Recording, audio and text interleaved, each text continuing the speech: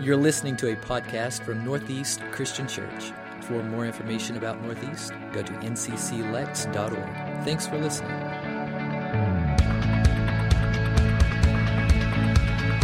Late one night, there was a small little voice that was heard from the bedroom across the hall. "Mommy, I'm scared." To which Mom responds sympathetically, "Honey, don't be afraid. I'm right across the hall. Everything's fine. Everything's fine." After a short period of time, there was a series of large thunderclaps off in the distance, and the little voice again said, "I'm still scared." Mom replies, "You don't need to be afraid, sweetheart. Close your eyes and pray. And remember that Jesus is always with you." Well, it was quiet for a while, and it seemed as if the little boy had finally settled down until he started speaking while standing right next to his mom's bed. "Hi, Mom, could I just get in bed with you and Dad right now?" Mom was about to lose her patience with her son when he said, "Mommy, I know that Jesus is always with me, but right now I need Jesus with skin on." Ever been there, right? The moment, the experience, the challenge, the crisis, whatever, you know that God is with you, but right now you could use Jesus with skin on. You know, growing up as a kid, I really wasn't afraid of the dark. I wasn't afraid to go to bed at night until I watched an episode of a TV program called Night Gallery. Anybody ever remember that show? Some of you, yeah. It was a creepy show. And that night, the episode had a painting on the wall, and the scene in the painting kept changing. And it was kind of macabre to start with. And so it was totally freaking out the main character, and it was totally freaking me out. And when the show ended, it was late at night, and I went to bed immediately after. And what you need to know is my bedroom was actually in the basement, not far from where our TV was. And I could not get any sleep. I just had images of that painting in my head, and it just kept tormenting me. So I finally got up and I started turning on lights in the basement. And each time I thought, one more light and I'll be better. And I had all the lights on in the basement. And I finally fell asleep, but it was not a good sleep. I wanted so badly to go upstairs and sleep where everyone else was, because it just seemed safer. I wanted to sleep where there was kind of Jesus with skin on, you know? We all need that. King Solomon writes in the book of Ecclesiastes, the 4th chapter, kind of speaks into why we're actually better together. Look what he writes. He says, "Two are better than one because they have a good return for their labor. If either of them falls down, one can help the other up. But pity anyone who falls and has no one to help them up. Also, if two lie down together, they will keep warm. But how can one keep warm alone? Though one may be overpowered, two can defend themselves." That first phrase in verse 9 says, "Two are better than one." And the verses that follow contrast the difference between two people versus just one person. The two have a good return for their work, Solomon says. Not that they make more money, which they probably do or potentially they do, but rather they create a synergy in which they complement each other's talents and experiences. In verses 10 through 12, he gives us this picture of two people on a journey together. The two are better than one because if one of them falls down, his friend is there to help him up. But pity anyone who falls and has no one to help him up. The idea that he gives here is that if one falls into a pit or they fall into a trap while traveling across country, he can receive immediate help from his friend. But the person who is traveling alone may end up dying there. On a cold night, when it's not possible to start a fire, the two can keep each other warm. And if someone tries to rob you during this journey, two can defend themselves. Solomon's making this case that two are always better than one. Now here's the question. Who has your back? Who is the person who, when you face a crisis or you find yourself terrified, is Jesus with skin on in your life? Who is the person you can count on when you face challenges, when you go through the valley of the shadow of death, when you face a crisis? Who are those people? I know that every single person listening who's going through a difficult time wonders if they'll ever make it through the crisis. They may even wonder, does it matter if I make it? Do I matter in the midst of this? And the truth is, you do matter. I think that's what the author of Hebrews was talking about in Hebrews, the 10th chapter. If you want to flip over there real quick. He's talking to the church, and he urges us to hold tight to our hope in God, because God always keeps his promises. And then he pivots from that conversation, and he starts talking about our relationships with each other. Verse 24, he says, let us think of ways. Let us think of ways. This is a mental image here. We're sitting around and we're brainstorming. Let's come up with some ways with this whole bunch of people and all of these ideas to do what? He says to motivate one another. Now, some use the translation to stir up, to fire up. How can we stir up one another? To do what? We're brainstorming ideas how to motivate and stir each other up to do what? He says, to acts of love and good works. This all happens in the context of a community. And then he goes on in verse 25 and he says, and let us not neglect. He said, don't ignore, don't overlook our meeting, our gathering together, as some people do. But what's the word then he says? He says, encourage. Say that with me. Encourage one another. There's a great definition for the word encourage. I just learned it recently. Let me loan you my courage. Let me loan you my courage. You might say to a friend, I know that maybe you're discouraged right now, and I know that there's some things in life that are coming against you, so let me actually loan you some of my courage. I'm going to walk alongside you. I'm going to loan you some of my courage. I'm going to show you how you can get through this. I'm going to walk through this with you so that you can get through this day. Let's encourage one another, the writer of Hebrews says, especially now that the day of his return is drawing near. It would be tragic for someone to quit because of the lack of encouragement and then Jesus return the next day. It would be tragic. So he's saying, encourage one another because Jesus can come at any time.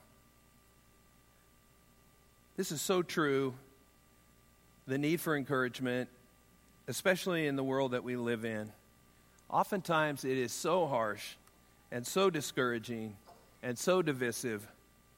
Let's not give up meeting together. We need each other. Let's continue to stir one another up to acts of love and good works, and let's encourage one another to not quit. There's an important observation, I think, that's going on here in this text, and that observation is this. The people were seriously discouraged. And that's true today. There's a lot to be discouraged by. How many of you, show of hands, would say you had something happen in your life this week that discouraged you? Anybody? Look around. It's most everybody.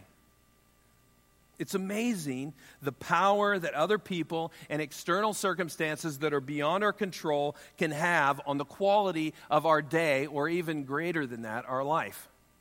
The truth is this.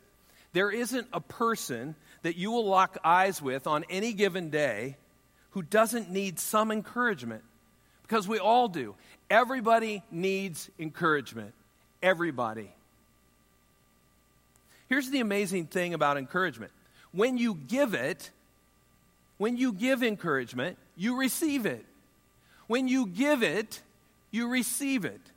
If you don't believe me, just try something today. Just genuinely encourage someone in the sphere of your world, or maybe someone who's totally random. Just encourage them and see that you don't walk away actually feeling better yourself. It just has that. It's like a B12 shot. It pumps you up. It perks you up. In fact, did you know that the only place in the Bible where it actually encourages us to be competitive is in the area of encouragement. Now, how many of you would say you're naturally competitive? How many of you are there any competitors here? Yeah, this is always funny. There's always one guy who's like, yeah, I'm number one at competition. In fact, my arm was up first, you know? I'm doing both arms because I'm better. I'm winning, you know? Some of you got to win, whatever it is, right? Well, I get that. I'm kind of competitive. And the truth is, my lovely wife is also very competitive. Makes for an interesting dynamic. We do a lot of things together competitively. I was much more of a trash talker in the first service, but I'm much more reserved now. She's here. But we have played golf. We have played tennis. She is a wicked putter. I mean, you talk about people trash talking over putt, but we do it. And when it comes to games like backgammon and other games like that, we're very competitive. But she hates to play cards with me because she knows I'm a better card player than she is, especially when it comes to the game canasta. And what's funny is we don't play it that often, but when we do, winning right here, winning.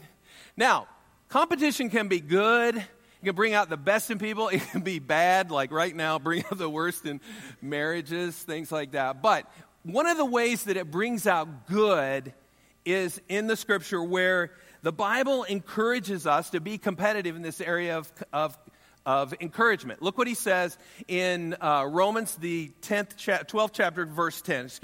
Love one another with brotherly affection. He's talking right here about like siblings. Love each other like you do your brothers and sisters. Outdo one another in showing honor. Outdo one another in showing honor. What he's saying here is honor is another word for encouragement. He's saying, I want you to try to outdo each other in encouraging the body. I want you to encourage so much that it's almost like a competition. Now, this doesn't mean that you walk around and you go, dude, you're awesome. No, man, you're awesome. No, you're awesome. It's not a competition to see who's the most awesome. What this talks about is that you're genuine. You're genuine. You're living a life that's focused on seeing the difference that other people are making. And you actually appreciate that in them. You see what they're doing, and you point it out, and you say, man, that's awesome. I really value what you're doing there. Keep it up. If you admire somebody's giftedness or their service or their faithfulness, then tell them. Don't just think it. Tell them. You'll make that person's day, I promise. And you have no idea what's going on below the waterline in their life. They may be dealing with massive discouragement right now. This will help them. This will bump them up, encourage them, strengthen them. We need to encourage everybody. In fact, this is a key point that we want. We want it to be a vital quality of our church culture. We want to encourage people up, encourage people down, encourage people all around. Up, down, all around. Now, can I say that it's taken me a while to learn this? In fact, the truth is, I'm still learning this. Some of you who know me well know that I speak the language of sarcasm fluently. And I have a very active sense of humor, especially in my teens and my 20s. Man, I'd interact with somebody and I was always looking for a way to put them down. That was the strength. In fact, I was so good at it that in middle school, junior high school, I even thought it might be my spiritual gift. I was so good at it. Now, it's not a gift, okay? It's not. But at the time, I thought, I'm really good at this, I found it an easy way to break the ice oftentimes, but it was also probably a mechanism that I used to cover up for my own insecurities. I'd always see the joke in every situation, and almost always I'd go for it. I just saw it as teasing. It was no big deal. But it was a big deal.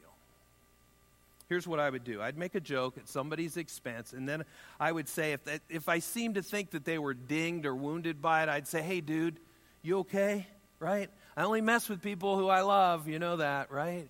You good? Okay, great. And I'd go my way and he'd go his way, only he wasn't okay. I made fun of him. I'd hurt his feelings. And he's walking away wounded emotionally. I didn't even know it most of the time. I've gotten to the point, though, where now I still see the joke. Most of the time, I try not to say it. Now, yesterday was really, really hard. We were sitting at the football game in the upper deck on the west side, and my daughter Natalie and I were sitting there, and there was a guy 3 rows behind us who is an expert in college football.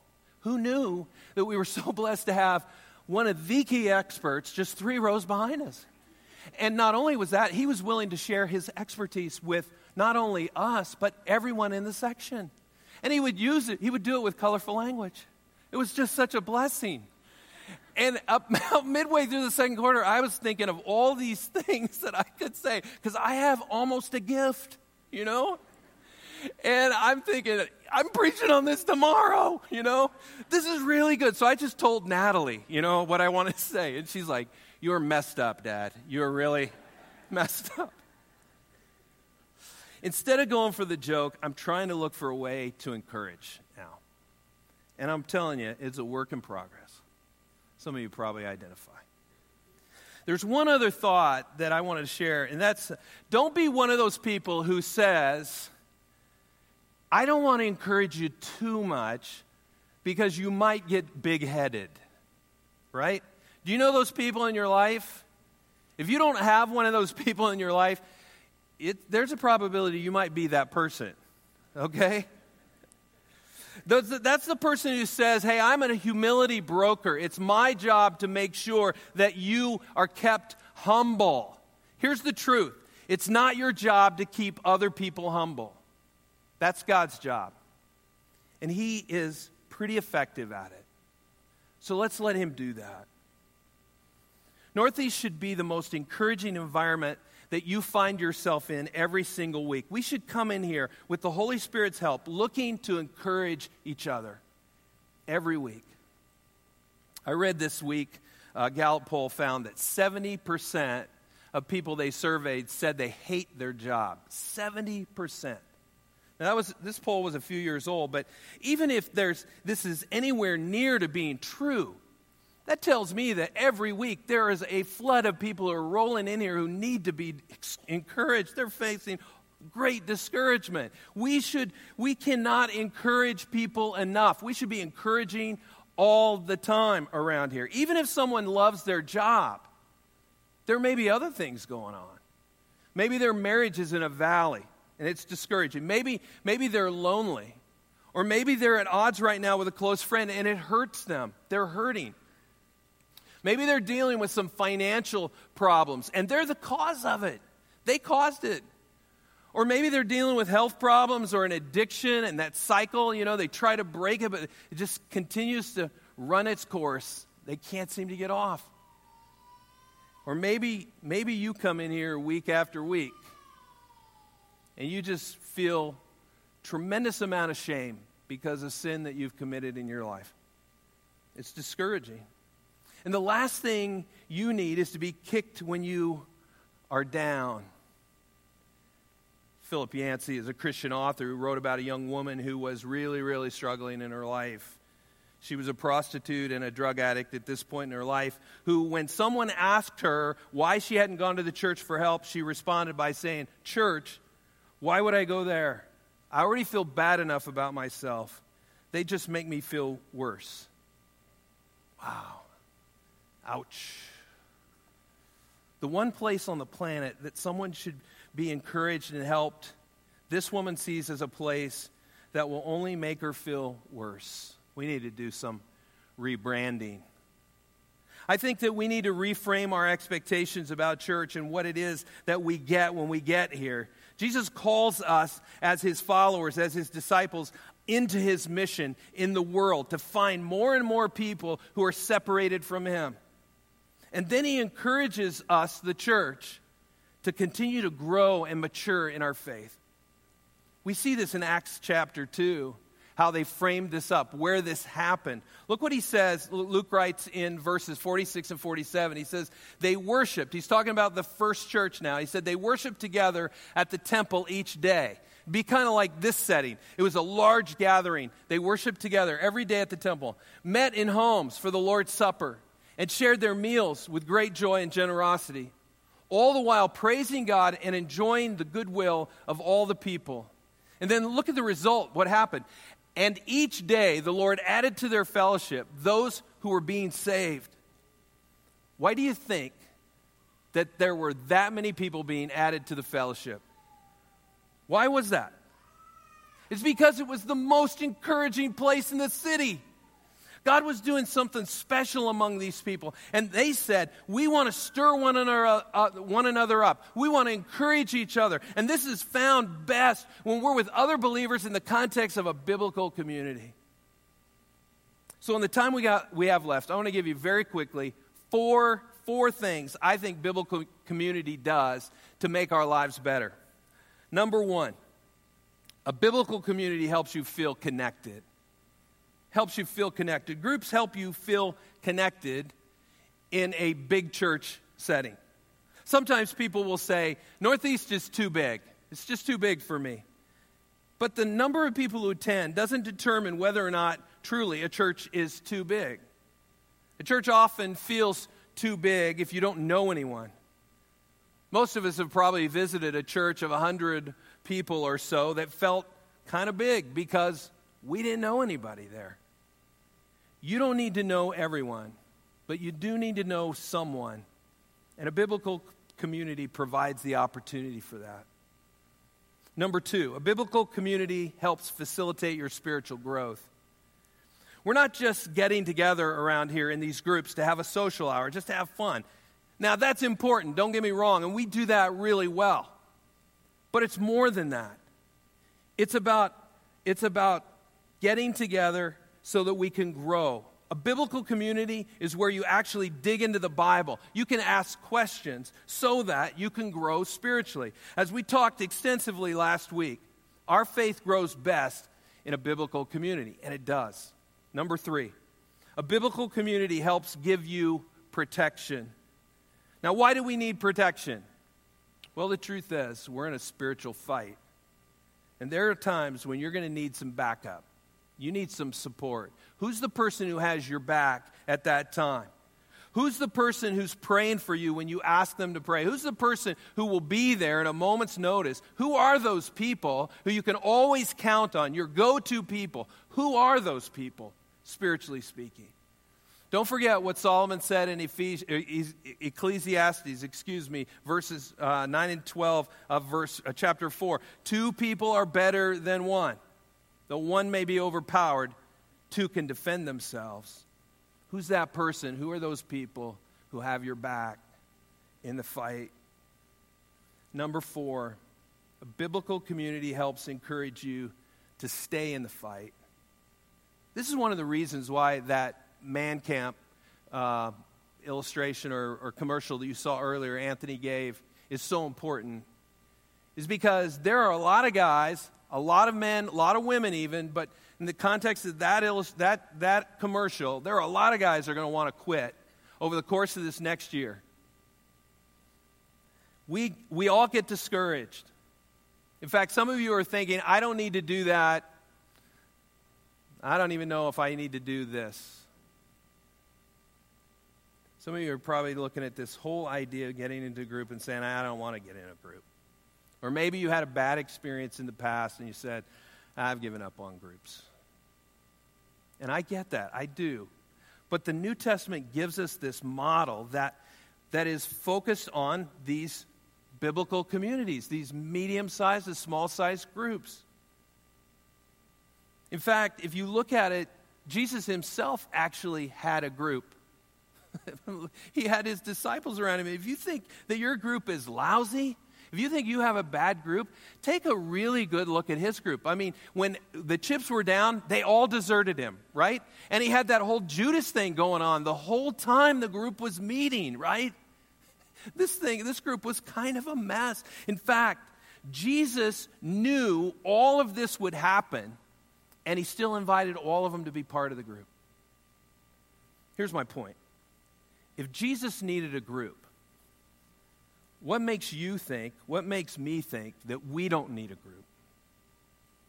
So can I ask you, who's in your group?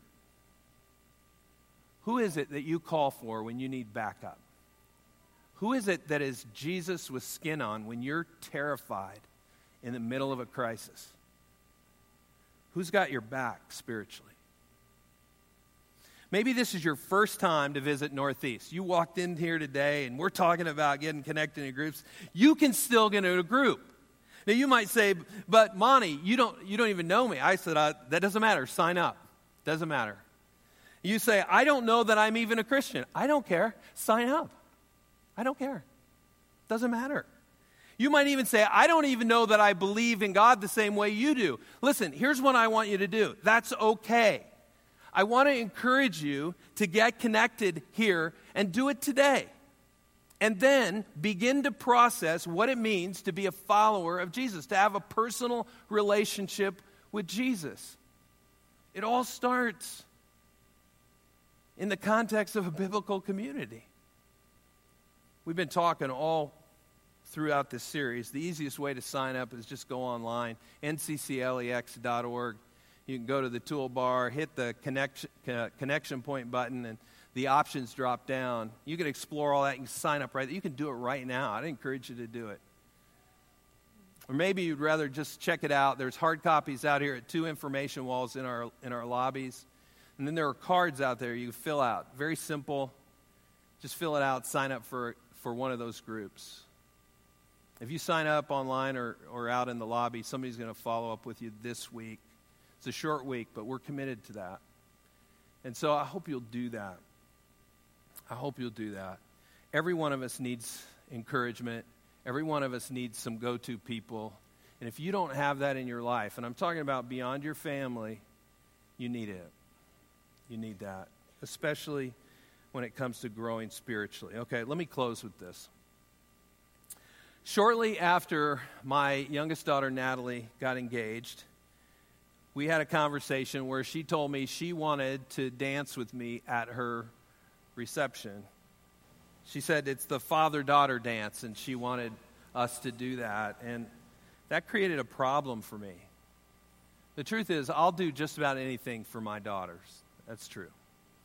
But when it comes to dancing, that's just something that I don't do. I don't do it privately much. I definitely don't do it publicly. Okay? And I explained my concerns about dancing in public, and my wife chimed in. And she said, you know what? We could all take ballroom dancing lessons together. That would be fun, she said. And I got to be honest with you. In my definition of fun, there is no definition there that includes ballroom dancing lessons. Right? Can I get an amen on that? Yeah, thank you. Yes, we're going to have a revival right now. It was at that moment then she said, I want to dance with you too at the reception so we can take lessons together. I knew at that point, man, I was in way over my head. So Natalie and I went to our first dance lesson together. And we met our instructor, who was this nice young lady who had been a ballerina, and now she was teaching as a career ballroom dance. She was really great. She was probably the most encouraging instructor that they had there. She exhibited this remarkable patience with me.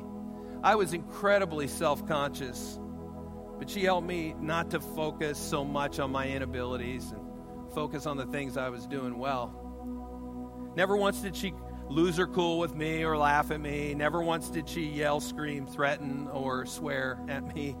And never once did she use the word dummy or idiot to describe my dancing. Instead, this kind instructor encouraged me time and again giving me coaching like it was the first time she'd said it, even though she probably said it hundreds and hundreds of times.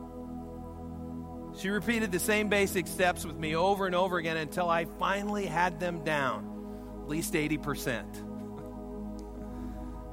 And her encouragement helped make this possible, the father-daughter dance. I'm not sure it would have happened without her help and her encouragement. It was deeply meaningful as a moment that Natalie and I got to share, both for Natalie and for me. Who would have thought I would have cherished dancing that much? Now, I wasn't ready for Dancing with the Stars, but I would never have traded those crazy, ridiculous lessons because of what happened as a result. The encouragement that she gave Natalie and I. It happened because an instructor took their time and said, hey, I'm going to help you through this. And she did. Think about all the amazing things that could happen in your life if you were surrounded by a handful of people who gave you a little bit of encouragement at times. You know, you can find that in a biblical community. It's there you find people who have your back, people who are Jesus with skin on in the midst of the crisis. They're there to stir you up to love and good works, and they're there to encourage you to not quit because Jesus might come tomorrow. The truth is, King Solomon was right. We are better together. Two are better than one. So if you're not connected, I hope today you won't leave here until you sign up and find a place to connect in biblical community. Let's pray together. Oh God, we thank you right now for all that you have done for us. We thank you for the cross, and we thank you for Jesus going the extra mile so that we might have a relationship with you for all eternity. God, as we've been studying through this series about just how important community is, we see in your New Testament, biblical community is a vital part of your plan. And I just pray that you give each of us courage to sign up so that we can connect with others. Lord, it's my prayer today that not one of us would leave this place isolated or disconnected because we're, too proud or too afraid or nervous or insecure in some way, shape, or form. I pray that we would take the step to get connected so that when we make the next phase of this journey, we do it not by ourselves, but with others, and we know that we are better together, God, and we thank you for that. We pray this in the powerful name of Jesus.